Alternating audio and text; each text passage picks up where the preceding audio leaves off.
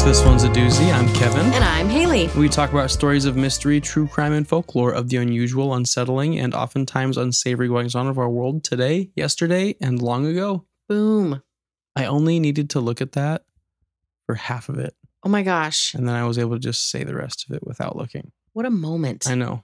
Do you remember when one of our kids, I think it was our middle one, was really little, like 1 year old, and she would run around the house, and whenever she was excited, she would go boom dynamite for boom dynamite. Yeah. I always have the urge to say that after you are wrapping up the little introduction, but nobody would get it. That's true. But now they would. But now our patrons would get it. Yes, just our patrons. No one else would. Yes, Boonanite. exclusively on Patreon. Boonanite. All right.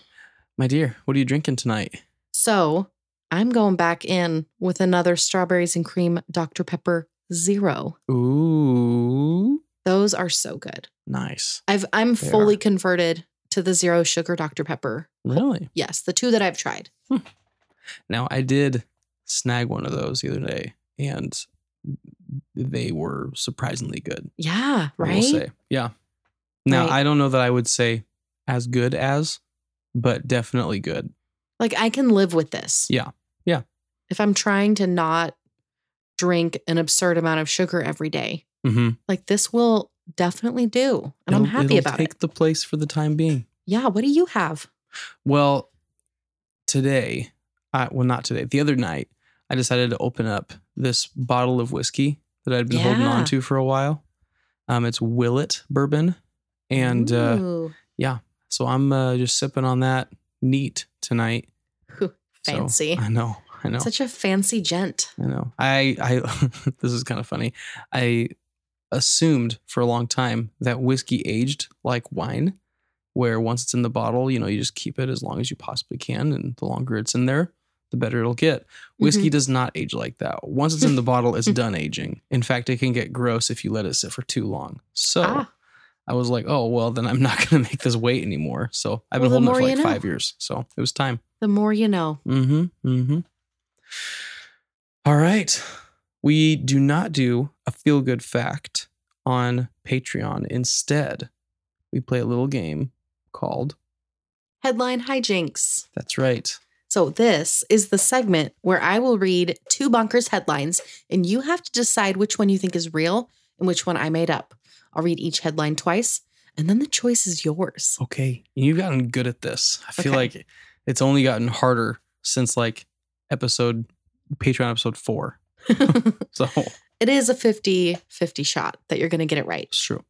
So headline 1, Florida man kidnaps scientist to make his dog immortal. You would choose a Florida man one. Okay. Headline 2, to compound the drama. Florida man arrested for assault after alcohol-fueled unicycle joyride turned crime spree. Okay. Okay, so Read 'em headline back, 1. Read them back again. Florida man kidnaps scientist to make his dog immortal.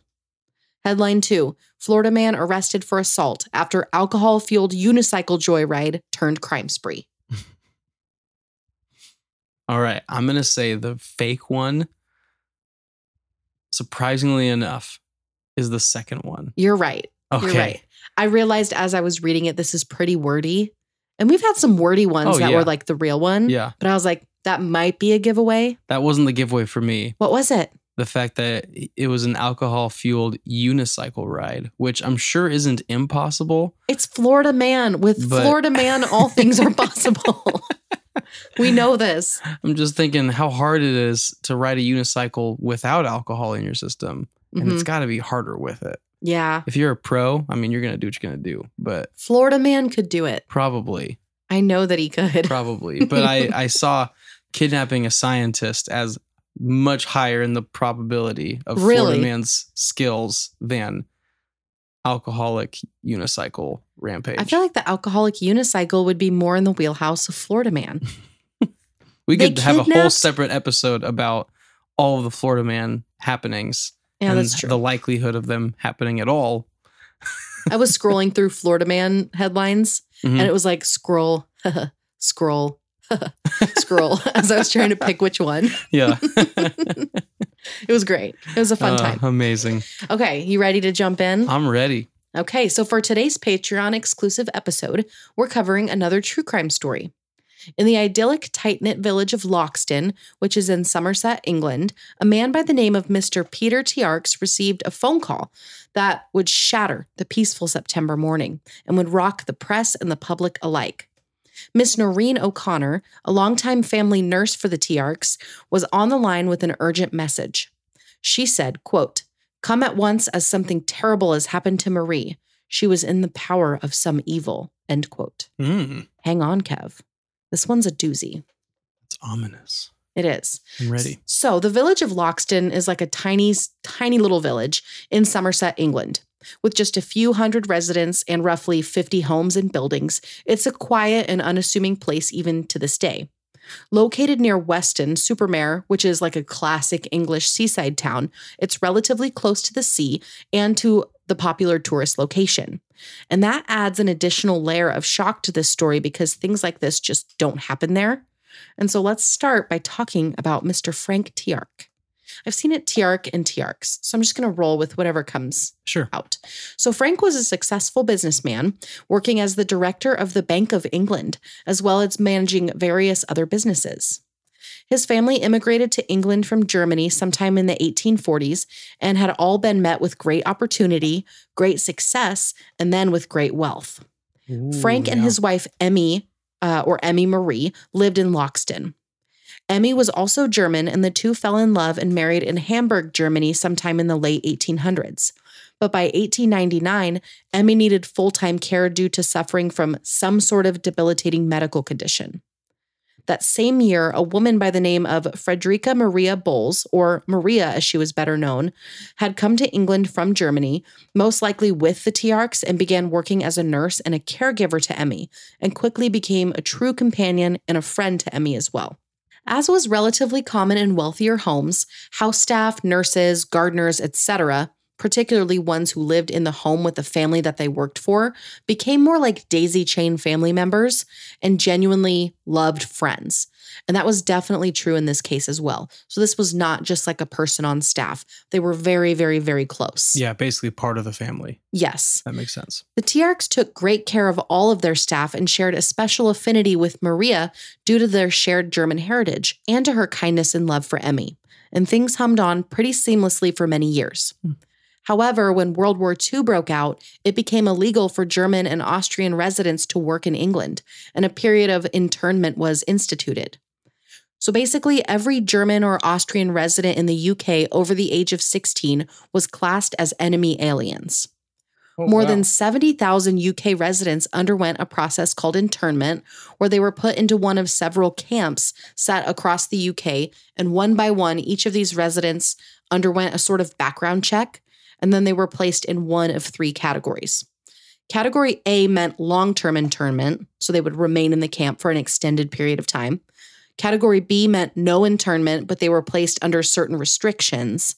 And then Category C meant no internment and no restrictions. Oh, okay, yeah. So Maria filed for an exemption from the internment and was actually granted the exemption under the condition that she would no longer live or work under the Tiark's roof. Oh, that's sad. It is sad. It seemed like she did remain close, and some sources made it sound like she was on staff, like in a sense, but not in their residence. Okay. If that makes sense. Yeah. So this did mean that they needed to find a new live-in caregiver for Emmy and to assist Frank in the day-to-day because he was also getting up there in age. And with the onset of the couple's twilight years, the need was as urgent as ever. But whoever took this job had big shoes to fill since Maria had been such a constant companion and was so dedicated to her work in the Tiark home. Frank was very particular with who he hired. He wanted his house staff to have the same ideals and values as he had. He was raised as the son of a reverend and took his faith very seriously, and so he also wanted a person of faith whenever he was looking for house staff. Sometime around 1939 or 1940, he contacted a local agency in hopes of making contact with someone, and one of the very first names that would come up was Noreen O'Connor, and she would quickly become the next maid to Frank. The agency and others around her only had positive things to say about Noreen. She was a woman of faith. She was described as wonderfully kind and generous with her time and with her talents. She took a special interest in her community and gave of her time and money to help fund important programs in the local schools, and was notorious for her soup broth that she would make and bring over to sick children. Oh. So she was like a really nice lady. Yeah. She would also throw these super fun parties for local children and their families whenever there was any kind of special occasion, such as the royal wedding of Princess Elizabeth and Prince Philip. Oh, wow. She hosted many successful fundraisers to help the school and to expand the town hall in her community. For Christmas, she would pick out a personal gift for each child at the local school and would distribute those along with discount cards, kind of like special coupons, to each of the children. And the gifts were personalized. Wow. Which, Okay, it takes yeah. a special kind of person to do that. Yeah. Not only that, but as soon as she was hired to take care of Emmy, she jumped into the role with grace and the kind of true friendship that everyone in their final years deserves to have. It just naturally blossomed. Yeah. She treated Emmy with dignity, care, and constant friendship until she passed away. She became an immediate addition to the family, and she didn't stop giving excellent care at the time of Emmy's passing. Frank, like I said before, was also getting older, and so she worked as both his housekeeper and secretary for a few years until Frank suffered a terrible injury in a hunting accident. Mm. From there, Noreen jumped into the same function that she had for Emmy. She worked as a nurse and as a friend. Mm-hmm. As the next couple of years went by, their friendship only grew. She began by accompanying him around town on his errands, and eventually, with his permission and with the help of his resources, Noreen got a special car to accommodate Frank's injuries, like his condition, and would drive him wherever he needed to go. Oh, that's nice. She would also go on holiday with him, to really cool, exotic places. Yeah. And she would help him around. It wasn't romantic. They just were genuinely friends, Yeah. and she genuinely cared for him. She was being a good caregiver. Yeah. As the early 1950s rolled around, Frank's condition continued to deteriorate, and Noreen hopped into overdrive to oversee his care, to oversee the conditions in the home and his business affairs. When Frank passed away in 1952, he left a lot of his personal effects in Noreen's care and possession. He left her cars, shares from his business investments, and earnings from land that he owned, and he also left her a cottage in Loxton, which was called Gardine, where she could live out the rest of her days if she chose. Oh, wow. So, she was only 46 at this time, and so this was a major life change for her, suddenly becoming very wealthy and gaining power over several notable businesses, accounts, money, and properties. Wow. Yeah, it was very sudden. Yeah. And it seems like she was not working to that end. It just was a thing that happened after he passed. He was generous to her. Well, and he trusted her. Yeah. Marie Buls, so the German nurse and family caretaker that I talked about at the beginning, was 77 at this time. Mm-hmm. Maria had suffered from a stroke and had fallen and had broken her leg, and she was in need of care. And honestly, she was lonely and vulnerable and needed a friend. Oh, yeah. She had remained close with the Tiarks and was still very much beloved by Frank and his whole family and house staff, even at the time of his death. Being the kind of person who seemed to find her sense of joy and purpose in taking care of others, Noreen invited Marie Buls to come live with her at Gardine, where she would oversee her care and make sure that she was able to live out her twilight years with a friend by her side, especially since she'd become pretty much completely bedridden from her ailments. Oh, yeah. So it sounds like Noreen really did everything she could to make this time pleasant for her. Yeah. Even as she was deteriorating in health. Yeah. Both women seemed to be excited about this arrangement, and everything seemed to be going really well for both of them. Noreen was living her best life taking care of Marie, who felt safe and secure in the home with her dear friend. And that continued until 1954. Sometime in the summer of 1954, people close to Noreen, and even people who just knew of her, had noticed a sudden change in her personality. The change appeared subtle at first. She would be slightly on edge or would seem a little bit paranoid or agitated, which was out of character for her. Within a very short period of time, it became apparent, at least from the modern perspective, that there was some level of mental health crisis that Noreen was going through. Oh. She became absolutely obsessed with concepts like demons and evil in general. The paranoia also grew. Once, she'd taken a trip with some of her friends, and while they were on the trip, the group narrowly escaped a potentially pretty serious car accident, and Noreen was 100% convinced that one of her friends had fully orchestrated the accident in an attempt to kill her. Oh my gosh. Yeah. Oh, yeah. Which, once again, super weird and out of character. Mm-hmm. When she would recall the accident to a different friend a short time later, she told this person that while like this whole time, evil was seeking to destroy her, but that the spirit of Frank Tiark had saved her and that he was responsible for keeping her safe and looked after. Wow. So she was also getting Ooh. kind of like superstitious. Yeah. All of these things were just not like her. Her once calm, loving, giving demeanor was quickly morphing into one that was accusatory, paranoid, and ruled by the idea that something evil was always coming for her. It was also around this time that she began hearing voices. Mm. Various experts, such as clinical psychologists who have looked into this case, have speculated on what she could have been suffering from to cause such a sharp and devastating decline. Some wonder if she had any number of late onset mental illnesses, while others have wondered if she had a tumor or maybe if she had like an addiction to prescription medication, which she would have access to with her job as a nurse. But regardless of what exactly it was that she was suffering from, it was clear that these episodes were growing in intensity and they were becoming more and more frequent. Very like all-consuming. Yeah. On August 31st, 1954, Noreen had a meeting with a co-director of one of the firms left to her in Frank's will. Mm-hmm. This was a man by the name of Mr. Maurice William Bailey. Mr. Bailey was also on the board of the local parish, and so the two had a few intersecting circles and therefore spent a decent amount of time together over the years. Sure. Somewhere around Okay, 6 or 7 years they'd known each other. Yeah. I haven't been able to figure out exactly what the conversations were that took place during the meeting, but from what I could find, she did talk a little bit about the car accidents. Mm-hmm.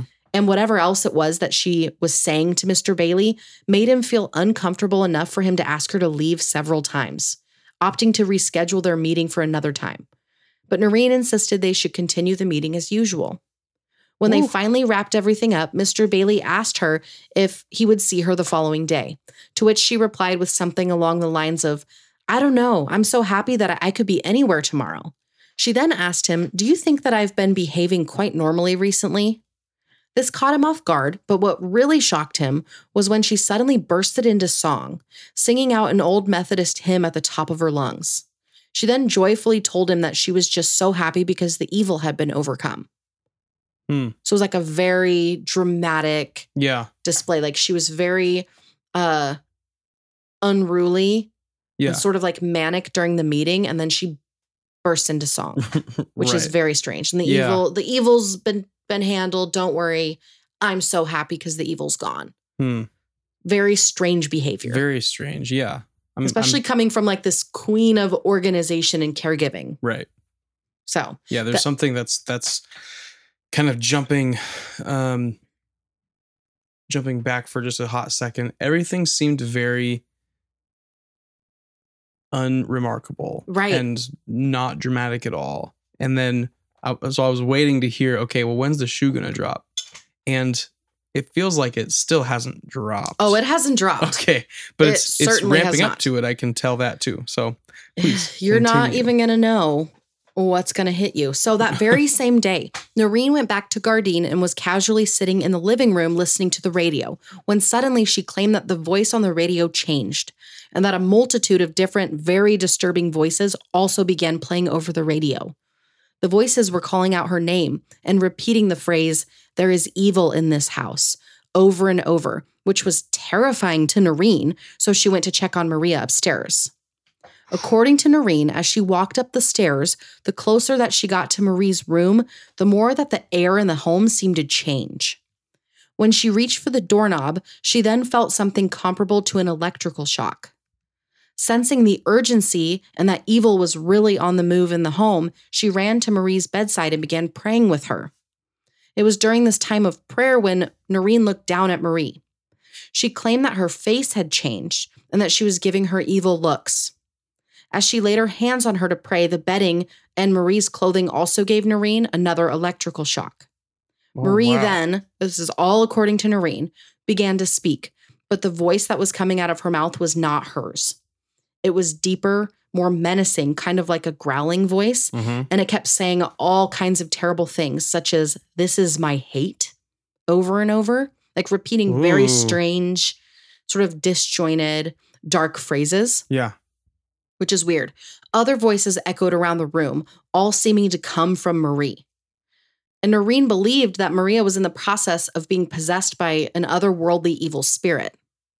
She begged the evil spirit to leave her friend, but when the situation didn't change, Noreen looked closer at Maria and noticed that all of the evil seemed to be coming from her eyes. Oh, no. Mm. Oh, no. She then became completely convinced that all of the evil she had fixated on for the couple of months leading up to this moment were all being made fully manifest in her friend, who she truly believed was possessed by the devil himself. All in all, this whole event seems to have taken several hours from the late afternoon into the evening, just for reference. Yeah. So Noreen continued to pray. She read scripture over Marie and attempted various exorcist-style rituals in an attempt to rid her of the evil. This did nothing. When she felt another electrical shock coming from the bed, that was it. She realized there was no saving her friend at this point, but she could get rid of the evil. Obviously, in the throes of a major psychotic episode, Noreen struck Marie over the head and then proceeded to rip both of her eyes out with her bare hands. Oh, no way. Can you imagine? I had a dog hair stuck on my eye the other day. Yeah. And I thought my life was over with. It was like so painful. Right. And that was a dog hair. Right. Can you imagine getting your eyes ripped out? Gosh, no. Horrifying. After the struggle was over and Marie had died, Noreen continued to assault her body, mostly her face. Ooh. She struck her repeatedly in the face and head and even went as far as ripping out a tooth, like one of Maria's teeth. Gosh, why? It would later be determined that Marie Buls had died from shock. Death from shock in a situation like this occurs when blood pressure plummets, heart rate skyrockets, and the normal flow of blood is disrupted. There are various types of shock that can lead to death, but in this instance, poor Marie had spent her final moments on this earth terrified and in excruciating pain. The feeling of complete and utter surprise, betrayal at being attacked by her dearest friend in the whole world, and the pain of enduring the trauma of her eyes being torn out, all culminating in Marie dying in her bed somewhere between the hours of midnight and 3 a.m. on September 1st, 1954. Oh, jeez. Brutal. Yeah. Brutal. Oh my gosh. From there, Noreen laid Marie in her normal resting position on the bed, folding her arms gently across her chest, and then she covered her body with a blanket, all of which showed at least some signs of remorse and like care in a way. Yeah. She then went to the bathroom and washed all of the blood from her own clothing, and then she sat quietly in the home for several hours. Nobody really knows what she did. She just sat in the house. Just before 7:30 a.m. that morning, Noreen called Frank's son, Peter. She informed him that something terrible had happened to Marie and that she'd been in the grip of evil and asked him to come right away.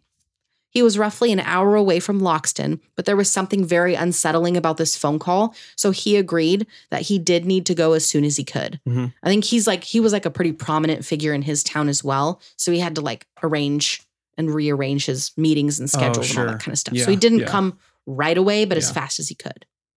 Meanwhile, just after 8 a.m., a regular housekeeper by the name of Eva Simmons had come to Gardine. Noreen informed her that something awful had happened to Marie. Eva had assumed that maybe Marie had suffered from another stroke or a medical incident and not that she'd been brutally murdered in her own bed. Yeah. So she took that as kind of the hint that she didn't need to complete her usual daily chores for Marie, such as making her breakfast and drawing her curtains and that sort of stuff. At around 10 a.m., Peter arrived to find Noreen laying on the couch, dressed in her usual clothing. When he asked her what had happened, Noreen proceeded to tell him that Marie had evil in her eyes, and so she had to pluck them out. But it wasn't Marie that had died. It was the evil that had been inside of her. Very unhinged. Okay. Yeah. Peter went up to Marie's room to see what was going on, and that's when he saw the truly grisly scene for himself. There was blood everywhere. Clumps of hair and a tooth were strewn all over the room. Marie's eyes were also laying on the floor. I mean, it was just a nightmare scene to walk into. Yeah. Horrified, Peter quickly called Dr. Cooper of Winscombe, who came to Gardine right away. He took a look at Marie's body and quickly determined that there was nothing he could do to help her and that she had passed away. Because I don't think he lifted up the blanket to look at her, but he's like, we're in a medical crisis at best here. Right. Otherwise, this is a terrible murder scene, you know? So her cause of death was listed as shock from having her eyes plucked out. Dr. Cooper drove to the Axbridge Police Department a short distance away to report the crime. He opted not to make a phone call at this time because calls were handled manually by an operator who could listen in on conversations. And since this was like the most horrifying crime to happen in the area in recent memory, he thought it would be better to report the crime in person himself. Yeah. Which I actually really respect that. Sure. Yeah. Like he wanted to protect, I think, everybody and anybody in this scenario. Yeah. Not just the victim, not just the TRX, not just himself, not just the operator or the community, but all of them. Yeah. So I actually was like, that's a solid move. Yeah.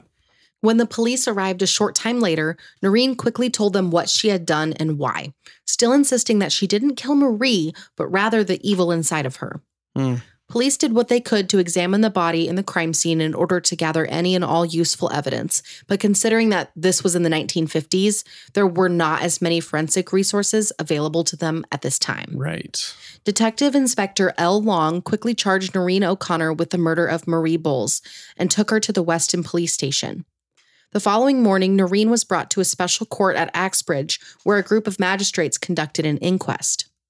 Over the course of 2.5 hours, 6 witnesses came forward and testified. One was Eva Simmons, the housekeeper, who positively identified articles of clothing that belonged to Noreen. She also stated that it was her sincere belief that Noreen would be greatly upset if anything ever happened to Marie, and that she loved her very much and would never do something so terrible if she was in her right mind. Another was Dr. Cooper, who claimed that he knew both the victim and the murderer, and that prior to this event, he always found Noreen to be competent, loving, and compassionate about helping others. So the next was Police Sergeant C. Woodruff, and he came forward and reported that upon searching the bedroom, he found a broken comb, Marie's tooth, and several articles of Noreen's clothing in the bathroom that were wet and appeared to have been washed after being covered in blood.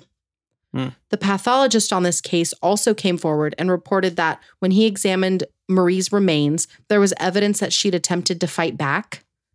In one of her swollen hands, she clutched onto a chunk of hair. Oh, wow. It was like still in her hands when the body was brought to him. There was also blood on her hand. Her eyes had been ruptured, and he agreed with Dr. Cooper's opinion that she had died due to shock from her injuries to her eyes and face. He also agreed that the tooth appeared to have been removed post-mortem. So at least she was not alive when the tooth was pulled out. Why would she do? Okay. It's so very strange. Yeah. I mean, it's like, it feels like a weird mutilation that happened. Yeah. It kind of does feel kind of like that. Very strange. So the arresting officer, Detective Long, stated that Noreen went peacefully when she was first arrested and that she had spent much of her time on the way to Axbridge in prayer. But when they arrived, she moved furniture around and got down on her knees to continue praying. And by the evening, she'd become violent, loudly and frantically repeating religious phrases. She was so out of control that a team of doctors came into the holding cell and had to move her to the cells where she would continued loudly shouting out prayers and religious phrases for hours until she finally tuckered out around 10 p.m. She was like screaming at the top of her lungs. Yeah. Her trip to the courts were equally as distressing, and Noreen displayed several signs of mental distress during her travels. Peter Tiark also testified. He stated that Noreen had no financial gain in murdering Marie Buls because she was not listed in Marie's will. In fact, he stated that there was no possible motive that he could think of that Noreen would have had at all in this whole thing. Yeah. Like there was no motive. When Noreen had the charge read to her, she pled not guilty and reserved her defense. She was held at the Holloway prison while she awaited trial. On October 15th, 1954, her trial began. The defense brought forward a handful of witnesses, including Mr. Bailey, who was with Noreen just hours before the murder. He recounted everything I talked about before, namely Noreen's erratic behavior during their meeting and the strange things that she was saying that had not only made him uncomfortable, but that he remembered as being extremely odd and out of character. Yeah. They also brought forward a couple of medical professionals. The first was Dr. Christie, a medical officer at Holloway Prison, who stated that Noreen had been under constant supervision, and he was kind of like the main one overseeing that. It was his professional opinion that she had been suffering from acute mania, which was a recognized mental illness at the time. With that diagnosis, it was also his professional opinion that Noreen wouldn't have been able to reason that what she was doing was wrong in any way. Another medical professional, Dr. Curran, who worked as a psychiatrist at St. George's Hospital, agreed with Dr. Christie's conclusion and stated that in his 2 very long interviews with her, he believed that she was incapable of understanding the weight of her actions and that the actions herself couldn't really be explained to her in a way that she could understand either. Like it was not registering in her mind. Yeah. Noreen was not brought to the stand and no additional witnesses were brought forward, and none of these witnesses were cross-examined by the prosecution. Okay. Based off of the facts in this case, Noreen O'Connor had always been a person with a true desire to help and care for people. The months leading up to her heinous crime against Marie Buls were full of evidence that she was suffering from some sort of psychosis. Mm-hmm. And there was literally no gain to be had by anybody in killing Marie.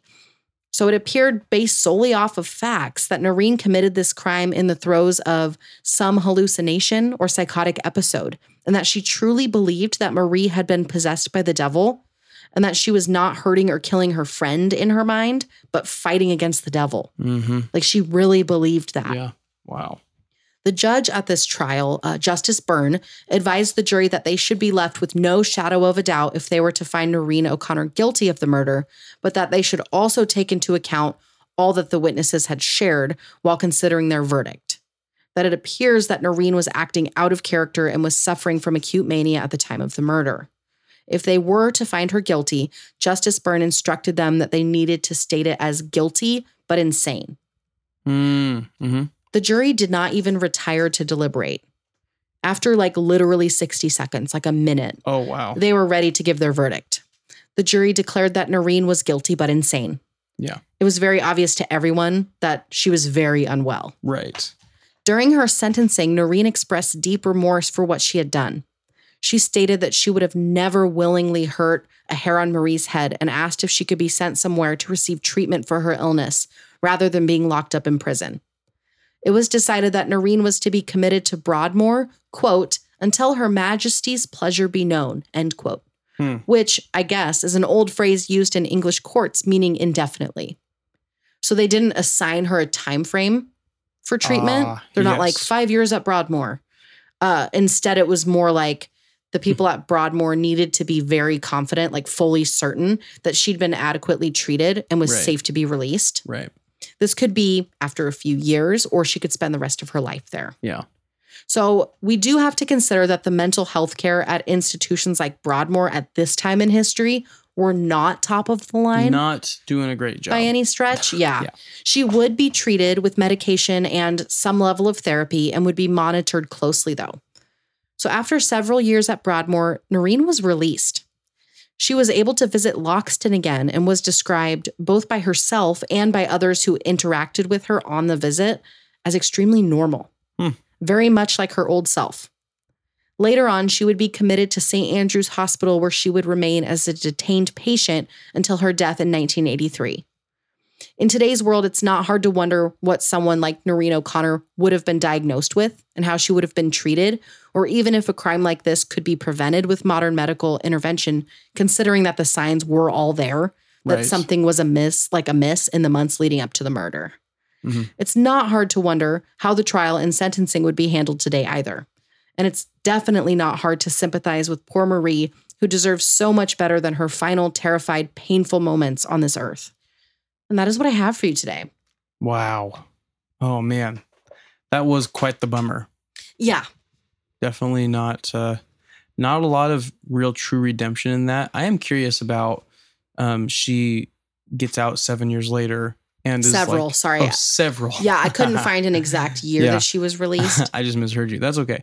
Gets out several years later and has, I guess she's well enough, but then ends up going back into. So I'm curious about some of that time and what happened there, if it was just because she was getting older or what. But so from what I understand, it sounds like she was intentionally being moved as a detained patient, but they let her spend a little time in Loxton first. Oh, sure. Okay. Yeah, that was pretty unclear in the sources that I used. But I mean, people who interacted with her that remembered her before Mm-hmm.